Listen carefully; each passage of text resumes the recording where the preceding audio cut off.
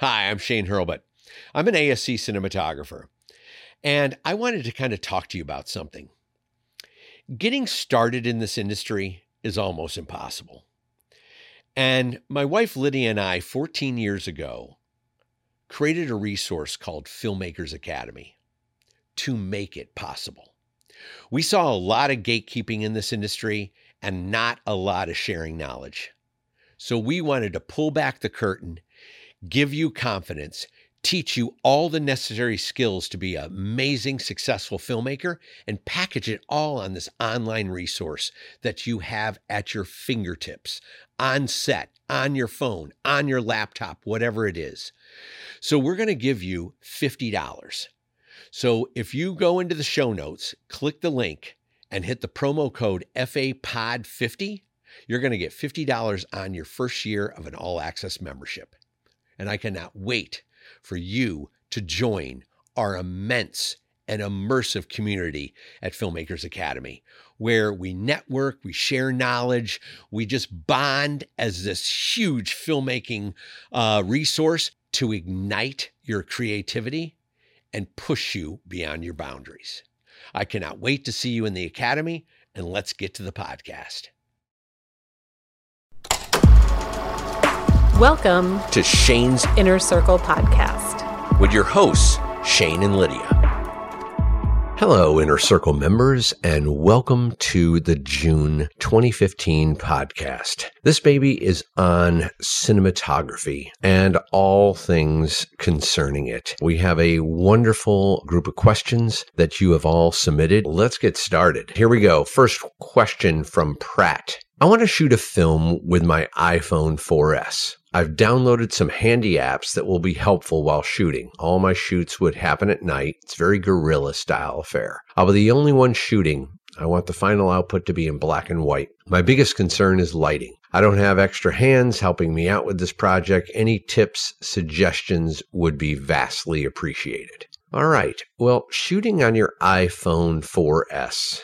I imagine this is the future, except with a nicer piece of glass. I think that we are going to continue to shrink our camera systems, and being able to enable them to work with a wonderful piece of glass is really the future and where we're headed. Right now, we still have a bit of fan technology and cooling and memory and all that stuff that's a little bigger now, but it's all going to be shrinking down. So shooting it on your iPhone, I like the handy apps that you've downloaded. That's all cool. Black and white is a great way to go. It kind of hides a lot of the color imperfections and funky lighting color temperatures that you walk into. Interiors lit with a lot of tungsten light, but outside is very blue street lights of all different color temperatures that look kind of funky and weird on the face. In black and white, they kind of blend into a bunch of beautiful whites and grays and charcoals and blacks. So I think that's a good way to go. Tips. You want to kind of find yourself in lit environments. Obviously, the iPhone 4S is not the greatest low light camera. So you're going to want to set yourself up for success. If you're shooting at night, you want to be in lit areas on streets. The simple bringing a little bounce card out is going to fill in faces. So if there's a lot of top light coming down from street lights, you're able to bring up a slight exposure with those and dig into the eyes so you can get that emotion and get the performances if you're shooting this film. If you're one person shooting this film, then obviously you have some actors in this piece, and I would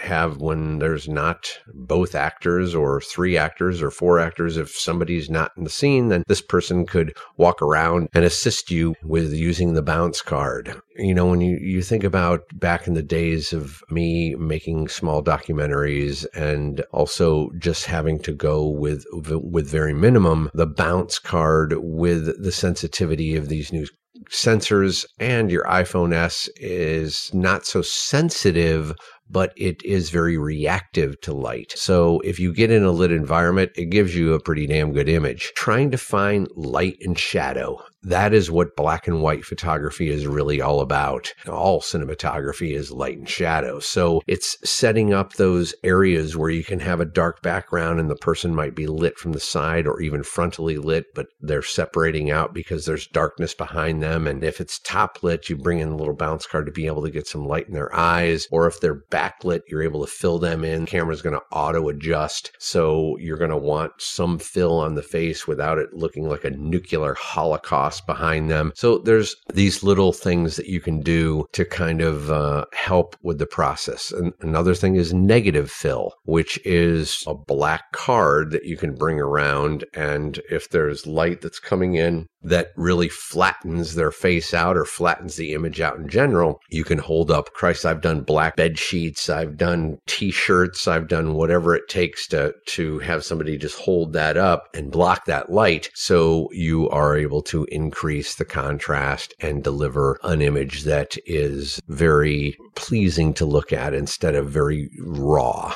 unless this is the concept that you want to go for, which is very raw. There's sometimes when all these mixed light coming in from all different angles can kind of work, but I think it looks like shit, so I would never do that. Those are the kind of things I would always try and shape it in some way, because I find that an image that's flat and uninteresting is an image that's flat and uninteresting. The other thing is there's some great stabilization apps for your 4S. I know Instagram has one app, Hyperlapse it's called. You record in Hyperlapse and it looks like it's going like 6 times the true speed, but you can slide it all the way over to just 1 times, which plays it at real time, and it stabilizes the image. I mean, it looks like you're shooting with a Movi. I've never seen anything like it for your iPhone, and it is absolutely perfect. You know, it zooms in on your image just ever so slightly to be able to stabilize it, and your image is a little softer, but these are the things that enable your iPhone to feel like a Movi and move in ways that are very stable and don't take you out of the movie because your camera work is very shaky with this very small device. All right, moving on to question number 2. Shane, I would love if you can offer your insights about the cinematography and lighting used in the movies End of Watch and Nightcrawler. How would you go about replicating the look in these movies? Adil from Singapore. I loved End of Watch and I loved Nightcrawler. Robert Elswit is a very good friend of mine. He did Nightcrawler. He actually called me up because I was shooting with all the Canon C500s, and he really loved the look of them at night. So he said, Shane, who did all your night work and all your team? I would love to employ them because I haven't used the C500, and who do you have? And I said, well, Chris Mosley, who's actually doing Into the Badlands with me, he's shooting the second unit. I said he would rock that out. And they basically took the whole Need for Speed crew over to do a lot of the whole massive chase sequence for Nightcrawler was all done with the C500 and my team from Need for Speed. All the helmet cam, all the night stuff, slow motion, flip over, car chase, Filmotechnic, all of the Russian arm car, all that stuff was basically the Need for Speed team reunited to be able to pull that off. And Robert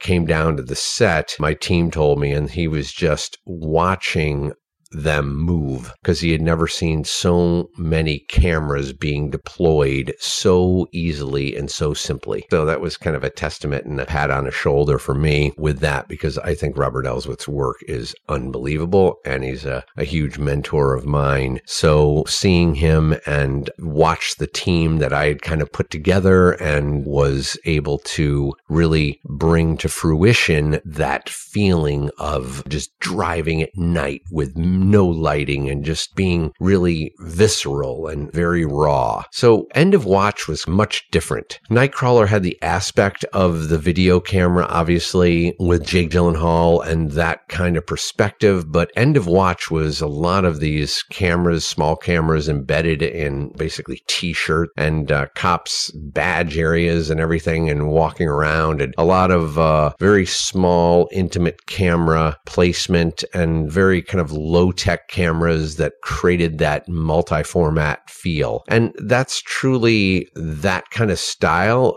was very unique. And I loved the feel of it on End of Watch. And it was a different perspective of a cop thriller. That's what I really loved about it. And that perspective was very unique. I don't think there was much lighting going on involved with that, because the camera was constantly spinning around 360 degrees. Those type of movies are really about picking great locations that are lit and being able to use available light and shooting them at the right place and the right time to be able to use that kind of style. When you're not at the right place and the right time and you don't have lit scenes that are either naturally lit or are lit enough for your cameras to expose an image, it gives you the ability to really move around and have the camera feel like you're with them, and the restrictive of movement is not reduced. I think back when I was doing Into the Blue, and you're like, how is this related? You got End of Watch, and now you're going underwater. Well, it's the same kind of approach. When I tackled Into the Blue, I obviously called a lot of underwater cinematographers, and I had never shot underwater before, and I had hired Pete Zuccarini, who was my underwater director of photography. But I had asked so many people, DPs that had done it or used underwater people, and they described the way they shot underwater was they went down to the bottom, they pulled their fins off, and they panned and tilted. And I go, okay, so am I incorrect here? And we're in a liquid environment, right? And they're like, yeah. I go, so why aren't we a helicopter, a techno crane, a dolly? Why aren't we just going all over the place, spinning 360 degrees and on top of them and drifting down below them and spinning around? And they're like, well, you got all the lights and cable. I said, there's not going to be any of that. So I specifically lit everything practically. If it was the treasure hunting boat, then I had all the light coming from the treasure hunting boat from above. If they were down dark, then they were lighting and using flashlights. Everything was based on practical lights and being able to move that camera in ways that you've never seen underwater feel, because I didn't go to the bottom and I didn't take my fins off. End of Watch is very much like that. The camera is very visceral. It's very a part of the story, and you immediately understand the emotional content, and it takes you on the journey with those two officers, and you feel emotionally involved in their families. And I just thought it was a wonderful, unique film that I thought was very well done. Doing that, it's specifically that way is right place, right time, right environment, right practical lights, and being able to let the camera move and breathe the characters and their emotion. Moving on to question 3. Since I see that you are very resourceful on the EOS system for LUTs, I would like to ask if you have some red LUTs to apply at Red footage directly to Red Cine X Pro. Thank you, Gene. Your wish is my command. I have developed some amazing LUTs for the red. The output coming out of the camera, I use the red film log. So that takes that nasty green out of it and is a very nice log file. And then you apply my LUT to it. And I have done 3 series of LUTs that are available in Shane's store. And we're going to be offering the first round of LUTs to all the Inner Circle members this month, which will will be the skin tone and the neutral bundle of LUTs for the red. It works very well with the Dragon and with the Epic, and it really gets you in the ballpark and gives you a wonderful image that you can light with. One thing that I've found specifically on Into the Badlands, and it's been an amazing experience because coming from the Canon C500 and the EOS platform,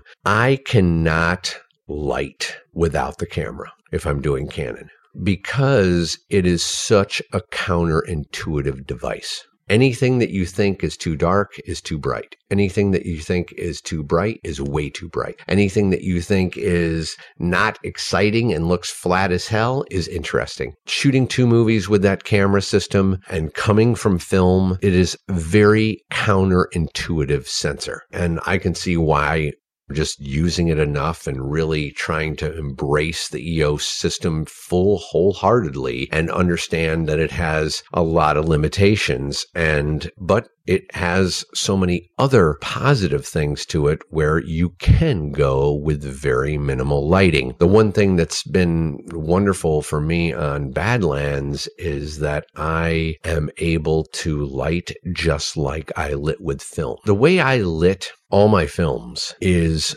with strength and with strong sources. Very much inspired by Bob Richardson and the way he lights. And I finally have found a camera that can really react to those extremes. And the Red Dragon is just knocking it out of the park. I don't need the camera at all. If I was doing Need for Speed, I could not light a scene without the camera being up and me seeing it on my Flander Scientific and starting to light the scene. With the Dragon, I never have the camera around. I walk in and I start lighting like I lit film. All the relations, all the aspects, everything about it is spot on 35 millimeter film. It's unbelievable. Now I'll go back to the monitor. I'm like, oh yeah, that's a little too dark. Okay, let's add this. Or, oh, that's a little too, it's like little finessing is what I'm doing. I shoot that camera at 320 ISO, even at night. And that's what's been so rewarding with this camera system, is that it just works so well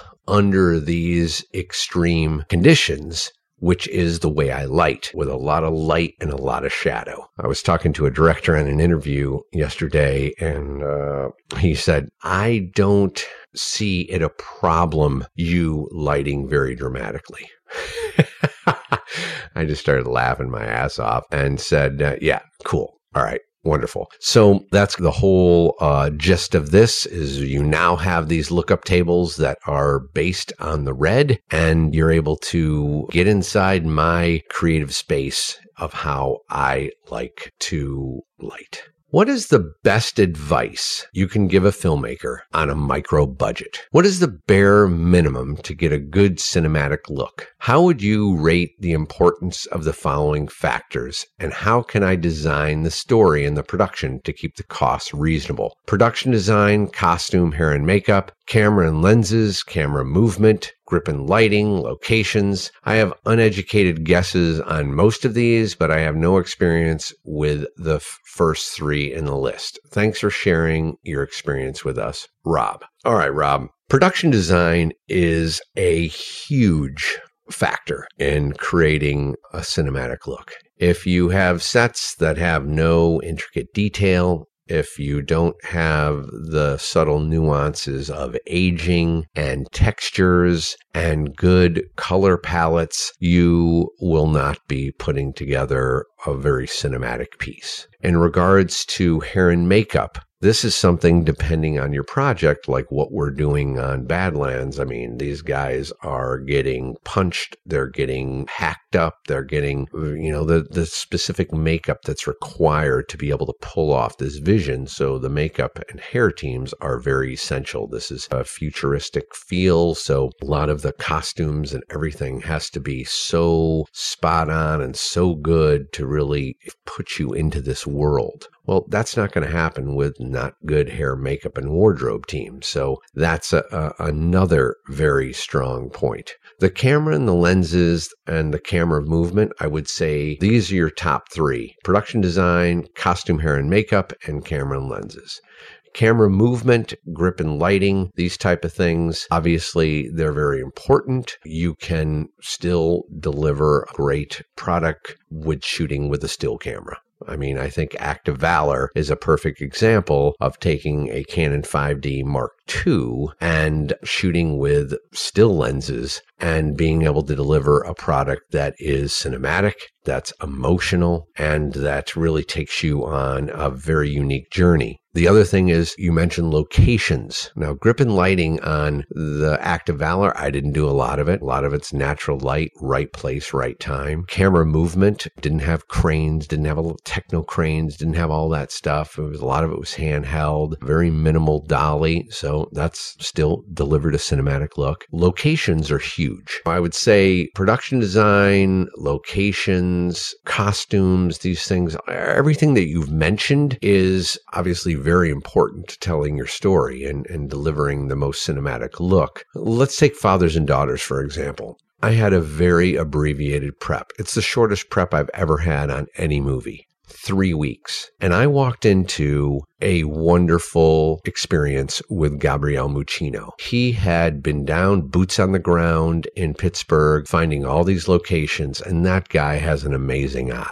There's not one location that I saw on my first week being down there that felt wrong, that was not set up for lighting and camera and storytelling success. Production design team, the hair and makeup and wardrobe, everyone was just top shelf, and we had an incredible experience on that movie. And I only had 3 weeks to prep it. That was the help of this incredible director who did his homework. He did his shot list. He picked amazing locations. So when I walked into, I was like, oh yeah, I can light this. This is perfect. Yeah, where do you want him to go? Do you want the camera to move all over the place, spin around, go down there, drop down, swing around, and come into a close-up? Yeah, I can do that here. I can rig from above. There's plenty of rigging. The ceilings are high. It's like he had totally set me up for success to be able to deliver this movie. Locations are a big deal because a lot of times you have to do less work if you have a great location. And that's truly what it's all about, is making the efficiency. You don't have to have more man days to rig stuff. You don't have to fight the location to make it look good. All these type of things filter in to prepping a movie, and dealing with it with what you do with every movie is time and money.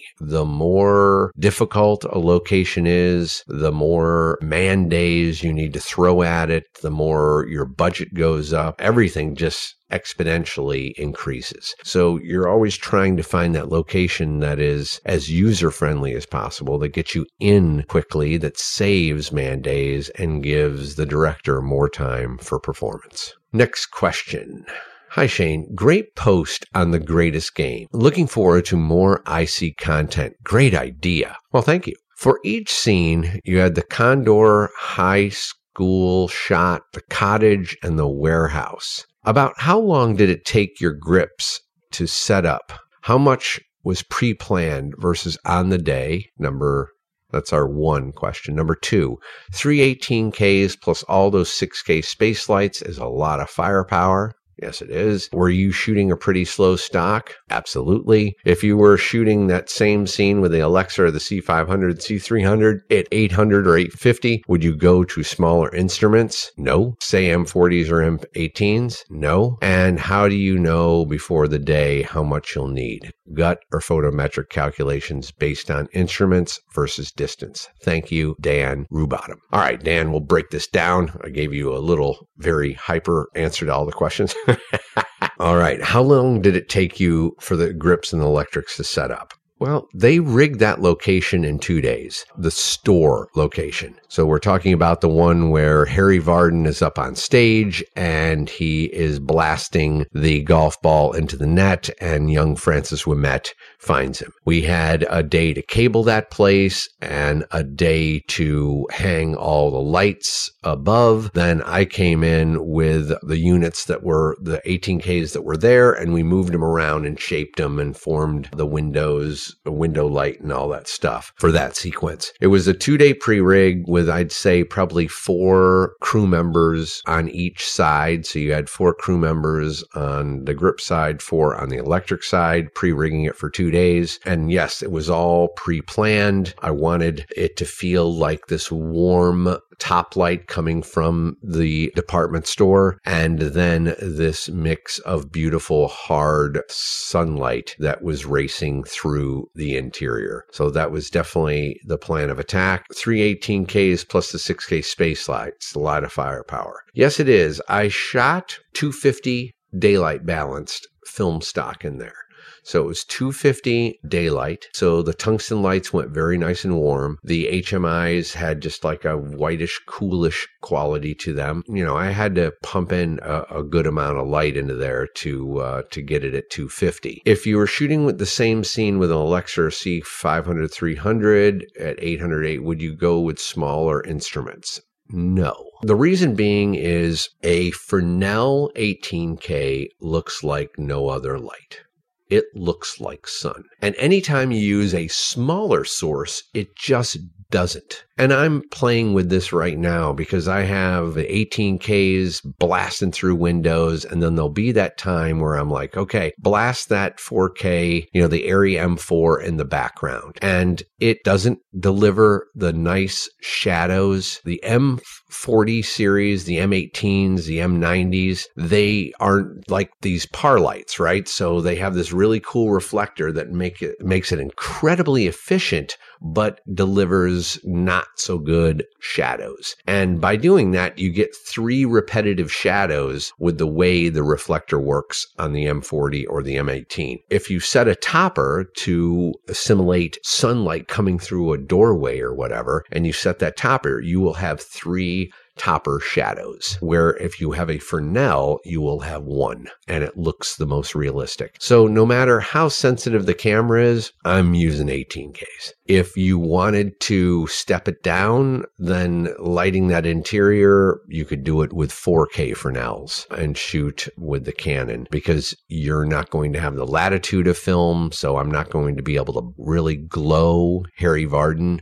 like I did up on stage and streak the light across the people. You're going to have to go with taking that down so it doesn't look so video. Something that was really a mind-opening experience for me was the Illumination Experience Tour. Because what I was doing is I was taking the C300, the C500, and I was trying to emulate the look that I had done on Swing Vote and Crazy Beautiful and the Rat Pack. And I couldn't do it with those cameras. And it gets back to the question that I had talked about earlier, is because it's such a counterintuitive camera. Having 12 stops of latitude, and it's truly not 12 stops, it's more like 10, is basically very difficult to light. But having 15 and a half stops with a Dragon or 14 stops with an Alexa, you can get ballsy. You can get really strong with your sources, and it looks and feels how I light film. And then any night exterior work, I would shoot with the Canons because they still own the night, and you're able to use all the sources and everything outside, and it feels very rich and very inviting and very real. I'm going to be still using these big lights that everyone says are shrinking on set. They're not shrinking on mine. Okay, how do you know before the day how much you'll need?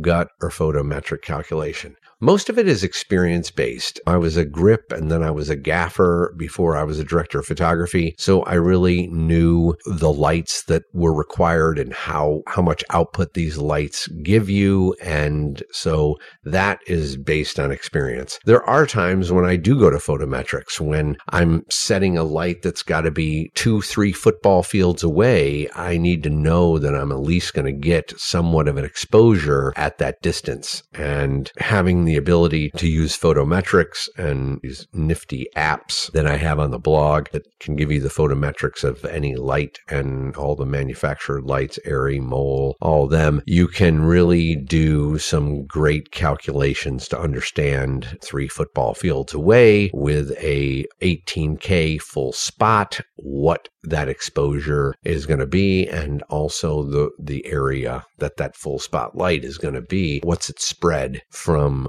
3 football fields away? So these are the calculations that I go to a lot and not just pull on my experience, because a lot of times you don't usually do these type of things. So I have to refresh my memory. Okay, if it's 3 football fields away and it's an 18K, I think I'm going to need 2. And sure enough, I did. We put 2 18Ks in the basket, full spot, 3 football fields away, and bam, I had my 2.5 for my backlight that was required. Yeah, that's kind of how I roll out, is much more by experience and then going to photometrics every once in a while. I hope I answered your question. Moving on to the next one. Dear Shane, could you please expand on the issue of creating a color palette of a film? How do you choose colors and textures for scenes to achieve good contrast and depth? Thank you, Edward Silma. Well, every film that I do usually has a different color palette, and that's really generated in together with the director, the production designer, costume, and the director of photography. These 4 teams really design the look and feel of the movie. Take an example, Fathers and Daughters. It wanted to be a very realistic film. Gabriel Muccino wanted to use red in specific places for Russell Crowe to show when he lost it, when he went and had these fits. Red played a big part on the walls, like in the bathroom and in specific areas. So we used that kind of color to be able to do that. The social service center where Amanda Seyfried works, we wanted the walls to feel very gray, kind of not very inviting, low rent. This is obviously a social worker. They're working on a very limited budget. These are the kind of things that are required to be able to design that color palette. Russell Crowe's apartment, I wanted to feel very warm and very inviting. There was going to be a lot of different scenes in there that were very depressing and very dark, but I didn't want the film to be lit very dark or being lit very cold, very against the grain. So I lit a very warm, very golden film seen through the eyes of this 8-year-old child, and not when it was a depressing scene, make it cold and desaturated. When it was a happy scene, make it bright and airy. You know, these were not anything that was going through my head. It was, how can we take this very depressing story where literally you better bring a box of tissues with you, to not be a hat on a hat, which is make it very depressing, the lighting, as very depressing the story. So we made the story is very depressing and very emotional and uplifting at times, and that look wanted to kind of go against that. So our color palette went against that. It wasn't these very down tones and depressing tones. It was very much alive, and the use of color was very prominent throughout the whole film. So picking the color palette and all of these things is based on how the script reads. And like Into the Badlands. Into the Badlands is a very futuristic, old, history repeats itself vibe. There's color here. This new world that we've not really experienced before is very alive, and it's dirty and it's sweaty and it's dark and it's different. So the colors were taking like a red and making it oxblood, taking a yellow and making it ochre, taking a green and making it moss. It's like all these things that we took all the colors and aged them down and threw more age and age and age on all these different colors to the point where they just felt right. It's the palette is really designed with these 4 departments: the director, the production design, the costume, and the cinematographer, really weighing in on all of these items. And you as a cinematographer educating the teams of how you're going to light these scenes. Like I put together a specific look for every room that we're in, every day exterior, every day interior, every night exterior, night interior. Everything has a look. And this look you pass on to your hair, makeup, wardrobe, costume design, and they can see, oh my God, he's going golden in here. Okay, good. Carrie Meyer, the production designer on Badlands, he did a perfect color tone for Writer's Room that I was doing this week, which was kind of this greenish with a ton of age, green-white tone to the walls. So when I lit them golden, they took that tone and that color when I lit them cold, worked with that, whatever the tone was. And he said he did that kind of neutral color tone because of all the changes that I was going through day, night, dawn, dusk, golden, late afternoon, early morning in this room. Because whatever I threw in there, the walls became alive with that color. And it was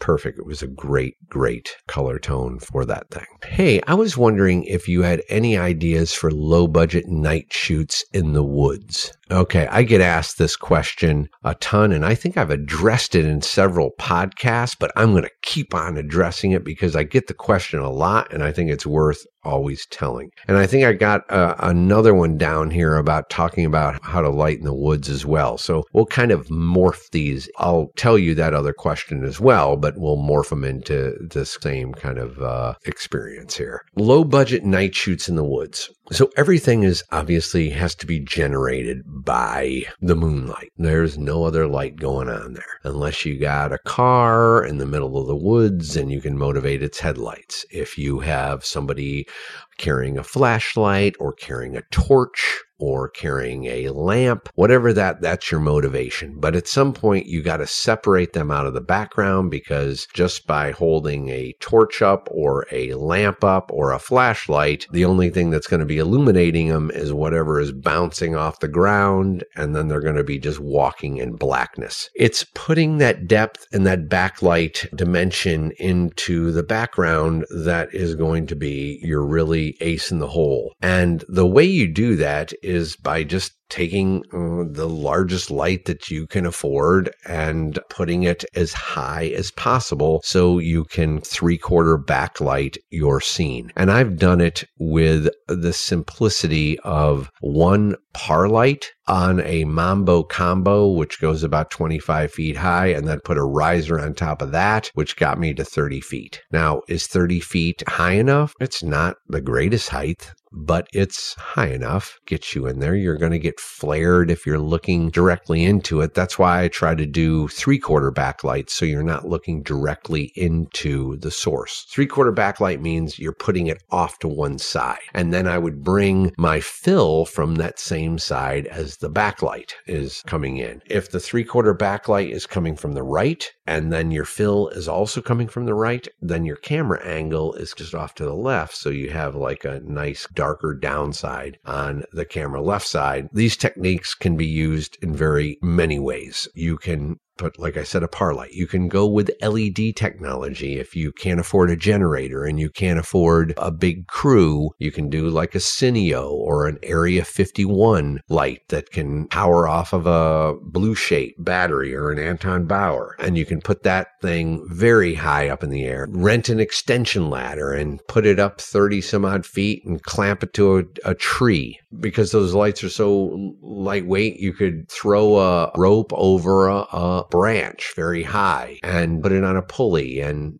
send that up and put little tag lines so you can pan and tilt the light to some extent. I mean, you can get very kind of no nonsense with the thing and very simple. Height is one thing you have to overcome to get it so it doesn't necessarily look like the moonlight is on the ground. Stylistically, you can do other things as well. If you have the addition of smoke, smoke is very good in the woods. I use these lawnmower foggers that you can rent for a very minimal fee, like under $100 with the fluid. And it is like a lawnmower. You pull and you adjust a little petcock, and that starts to send the smoker fluid, and it heats it up and sends it out and develops a wonderful atmosphere. I did that Terminator Salvation. I've done it on a lot of films using these lawnmower foggers. I used them on The Last 3 Minutes minutes. The Vietnam sequence there was all lawnmower foggers. You can take a look at that. I did it on Active Valor when they hit the Costa Rica at night, when they go in there to get the CIA agent out. All this was done with just these lawnmower foggers. And that gives you depth and dimension. And when you put your backlight up, now all of a sudden you're seeing a lot more. It's not just one streak that hits some trees. It creates shafts. So, your person doesn't have to necessarily be lit in the foreground because he's being separated by the atmosphere in the background. It's huge to be able to use this atmosphere at night. It really helps with that look. Now, on Badlands, I've resorted to doing a lot of different things, not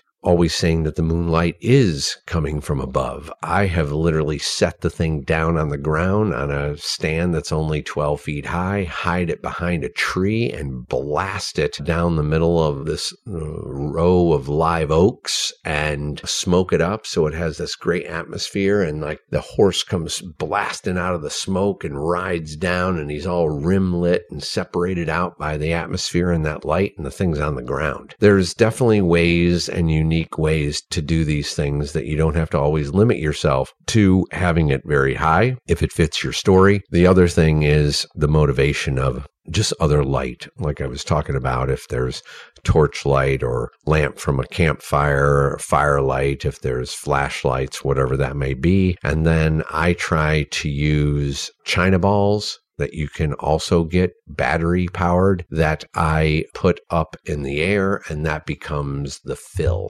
in the foreground. And it's very useful because it's so beautiful. It's soft and it flies everywhere, which is what you want for your fill. So you can see, I'm not a big balloon fan. I think the balloon just flattens. It goes everywhere. So using that as a moonlight source just looks very flat and uninviting. I'm more with the big backlight or the small backlight rigged up into the trees with this small fill. If I can afford a bounce, then I would put a 12 by 12 and punch a light into that so the source is even bigger. But if you have to go very small and battery powered, then you could do 30-inch China ball or a 40-inch pancake that you put on the end of a painter's pole that you can get 15 feet in the air and walk with the people if they're walking through the woods, or if they're just there, you can set it in a stand. But these are the kind of things that I do to work on a lower budget shooting in the woods. Next question. Why filming car scenes in Need for Speed, where you would film one action with multiple cameras, including GoPros mounted on the cars? Did you film separate wide takes without the GoPros, or did you just do a single take with all the cameras and angles and then digitally remove any GoPros that were visible in the wide shots? If you did something completely different, what was your approach in regards to shot planning when it came to capturing the multiple of different angles?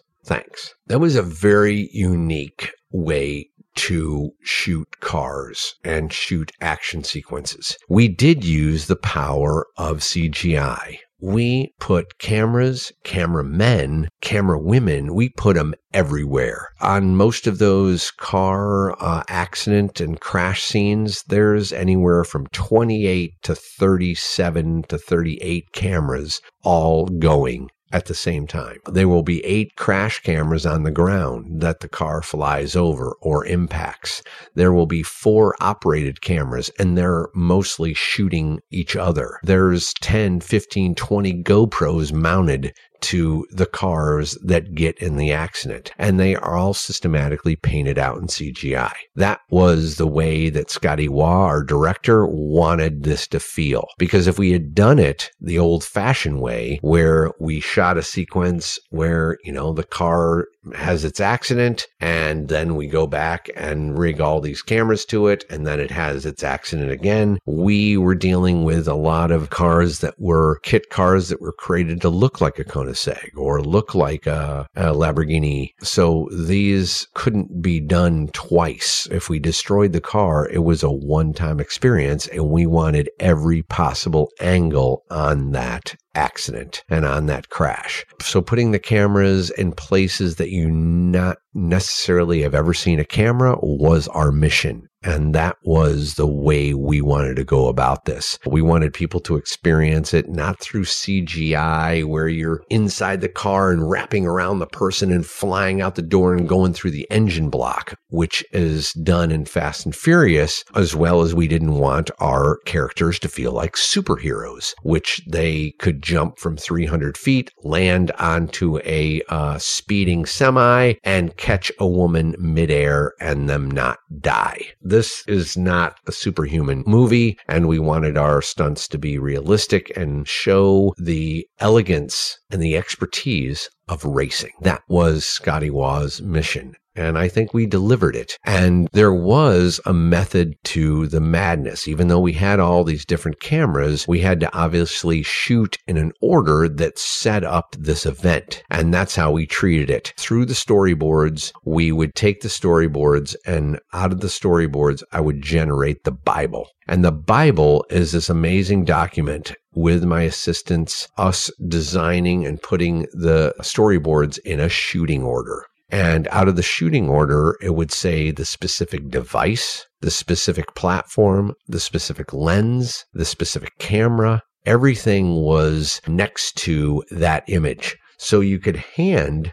the document to your camera, grip, and lighting team, and they knew exactly the order that we were shooting, and they knew exactly where the camera was going to be placed, and they knew exactly what lens was going to be used, which camera, all that stuff. So it really intensified our speed, and it was so important to be able to deliver this because we only had 67 days to shoot it, and the original schedule was 82 days, but they cut us 4 weeks before going into production down to 15 days. So we had 15 days cut out of our schedule, and we had to be able to make that happen. So it was a lot of weekend work with Scotty and myself and my assistants designing this Bible to make as efficient as possible. We would set up shots where if we were pulling the stunt teams to get them in the pocket, we would pull with the Russian arm. Then we would push with the Russian arm, which is following them from behind. When we went to following from behind, we knew we could put the helmet cam on our stunt driver because we wouldn't see it behind them. We knew we could go with internal cameras as well in cars that we had stunt players in as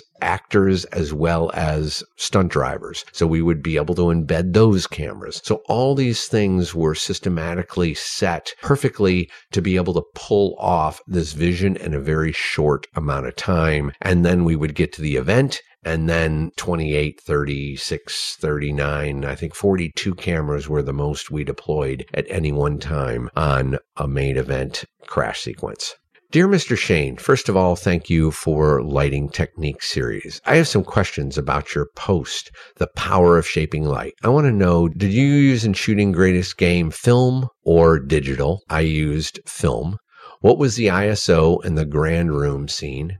That ISO was 250 daylight balanced. And my final request, can you please mention in every post the camera used and also the ISO? Hamet. And absolutely. We're trying to do that more and more as we really see the request of all the Inner Circle members of what you are all responding for or responding to and requesting. We're trying to address all these things. We shot this with Panavision film cameras. The lenses were very, very old Ultra Primes, Zeiss Ultra Primes that Stanley Kubrick used. They were from the 60s. And they were awesome lenses and really, I think, delivered the great look of the Greatest Game. My ISO in the grand room was 250 daylight balanced. Okay, next question. As the cinematographer, could you tell me about your relationship with your gaffer? How involved is he or she in the design of the lighting? Do you mostly let them know the look and feel you are going for, then they decide what lights to place where? Or do you tell them more specifically exactly what fixtures you want and where to put them, and they just make it happen? Or is it a combo of both? I guess I would just like to know what your workflow looks like from pre-production on with your gaffer.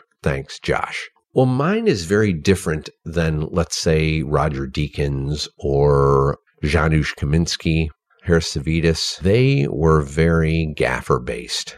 cinematographers. They have a very strong gaffer that really helps them with their look and feel. And I came from the gaffing side, so I'm much more I know exactly what light I need. I know what the distance is. I know the calculations. I tell my gaffer and do all the plots for every scene and every set. I do the lighting package. He never puts a lighting package together. I do even the cable a lot of times as well. I do the whole grip package, and I have what I call what Shane likes, and I send this to the grip and gaffer, and it's an amazing tool because you work with so many different people. You know, you're never working with the same people twice sometimes because these tax incentives now, you never shoot in LA.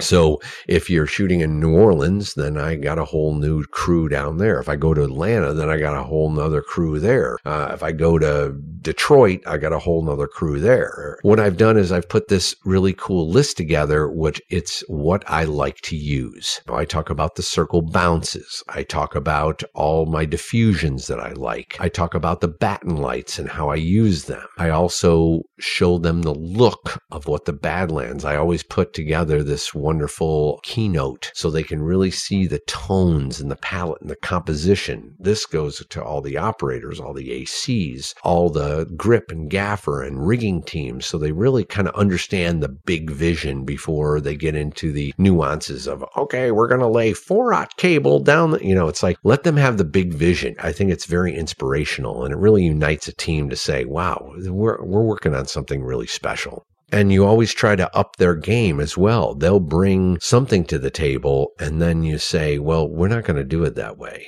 We're going to do it this way. And it's a way that they've never done before, so it makes them very excited. Badlands, we're shooting, I'd say 97% on the Movi. I've done 80% on Fathers and Daughters, but this is full commitment to this device, and it's pretty incredible. And all the operators are like jazzed, and all the ACs are jazzed because they've never used this technology before. They've never seen how efficient this thing can be done well and done right and in the right hands to understand how to use it and get the best out of this system. That process is very important. I'm much more hands-on as a director of photography of putting in every list and every order and every light, grip, stand, diffusion, everything. The gaffer is going to put little things in there that I might have forgotten or things that he likes to use. The grip is going to do the same. I love the collaboration. I love to work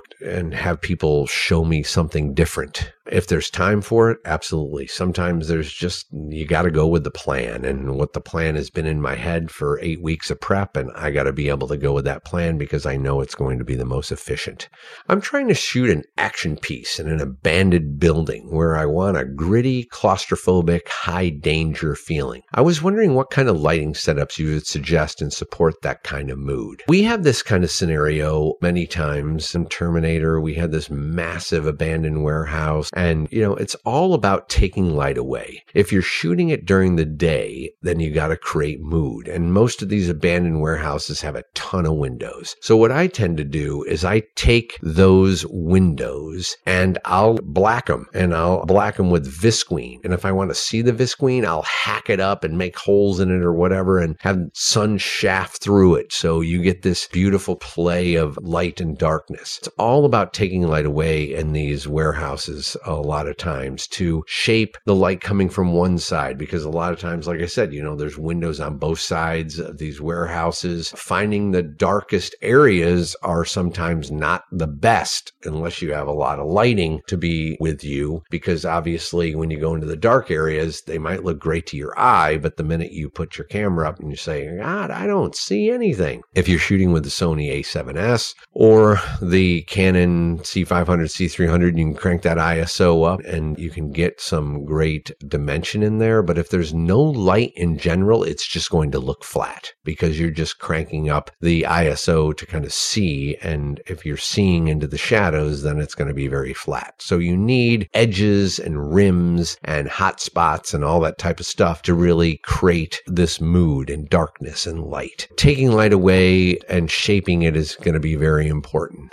Question number 2. I fell in love with cinematography of the currently running series Utopia. Season 2 is very colorful, contrasty look, outside scenes too, and some very nice framing. How do I have to shoot light if I want to be able to recreate that look in camera and post? Recreating that look in camera and post, I try to do as much as possible in camera. I create that contrast. I create the darkness. Obviously, I have my lookup tables that take the look of that and crunch it down and crush the blacks a little bit and bring the whites up so stuff blows out or whatever. I try to do as much as possible as baking it in. Colors, I try to bake in color and contrast. I lit a sequence yesterday where I wanted dusk. This is the way I think of dawn.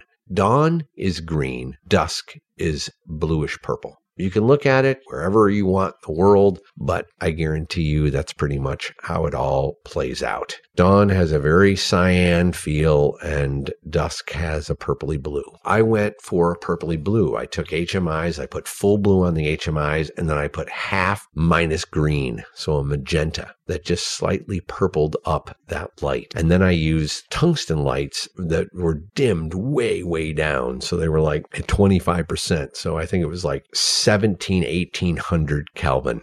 And the daylight or the dusk was 19,000 Kelvin. You had this huge shift, but it looks so cool. This is what this TV show is all about. I'm really pushing the limit in lighting in ways that I've never lit before because that's my challenge, right? I want to do something different. Baking this look in is very important and not trying to do everything in post. All right, this is the final question. There will be thousands of DPs who will be able to say, I was mentored by Shane Hurlbut. Well, thank you very much for that. And he says, thank you so much for doing this. I've been shooting very contrasty commercials lately, and I wonder if I should always have just a bit of exposure in my blacks, even if I plan on crushing them in post. I've tried both ways on this, and I'm still not sure the best route to go. Well, thank you very much with that comment. I think the community that we've created with the Inner Circle is absolutely unique, and I cannot thank all of you enough for your commitment to absolute excellence and sharing so much of your knowledge with everyone. I thank you. And I think we just got to keep getting the word out on this wonderful community and keep on inviting as many people that want to share in this 20 some odd years of experience and really taking you on a journey through filmmaking and cinematography and lighting. Do you expose into the blacks? Absolutely. I am constantly lighting a scene, and then right before I go, I come in and either bounce something into the ceiling, add something into the wall, whatever it is. I'm always putting what I call a hum in the blacks. If you want to crush it down, well, you crush it down. But if you need that detail, if the director, you get into the post process and he goes, you know what, I just don't see it this dark. I really want to see a little more detail. Well, it's there. And then if you don't want to see the detail, it's just a simple knob turn. Putting a little detail in the blacks is absolutely essential. I mean, I do it on everything, and you can always dial it in exactly, but you're never bringing it back. If you do not have that exposure, that hum in the blacks, and you try to dig it out, you're just going to inject a lot of noise, and there's just nothing there. All right, what is the process for shooting post VFX work? How do you know a location will work for a VFX shot? How do you light a green screen in daylight, and so on? Well, let me take the green screen. The other one's process for shooting VFX work. That's a whole ball of wax that would take a podcast. Lighting green screen in daylight is very simple. You use the skylight to be able to illuminate your green screens, and you always put them away from the sun, which makes either everything backlit or three-quarter backlit or side lit, whatever the case may be, but you do not want direct sunlight on the green screens. So I always alter them to be able to always be looking north, and that always seems to work for success and gives you the perfect exposure and doesn't make it so bright that everything starts to wrap and sheen and you start to see it on their skin and see it on their clothing and all those other things. So I thank you all for listening to the June podcast and have a wonderful day. If you love what you're listening to here, go to shanesinnercircle.com. It is knowledge that is forged on the set. This is not a classroom environment. This is boots on the ground, immersive learning that you can apply immediately to whatever your skill level is. Knowledge you can trust, people that care. That's exactly what happens in our loving film community of shanesinnercircle.com. Hi, I'm Shane Hurlbut, and I'm an ASC cinematographer. And my wife and I have created this incredible resource called the Filmmakers Academy. And we'd love for you to download and rate our app. If you're a filmmaker, do yourself a favor and download the Filmmakers Academy app today. It's available wherever you get your apps, most notably the App Store, Google Play, Amazon App Store, and the Roku Channel Store. The app includes everything on the platform for all access members, and from content to community and coaching opportunities, everything you need to master your craft. So download the app, and this is the most important part. Be sure to rate it. Rating us really helps us spread the word and enhance our rankings in this dedicated app store. So if you love what we're doing, this is a way to show it. Together, let's take your career as a filmmaker to the next level.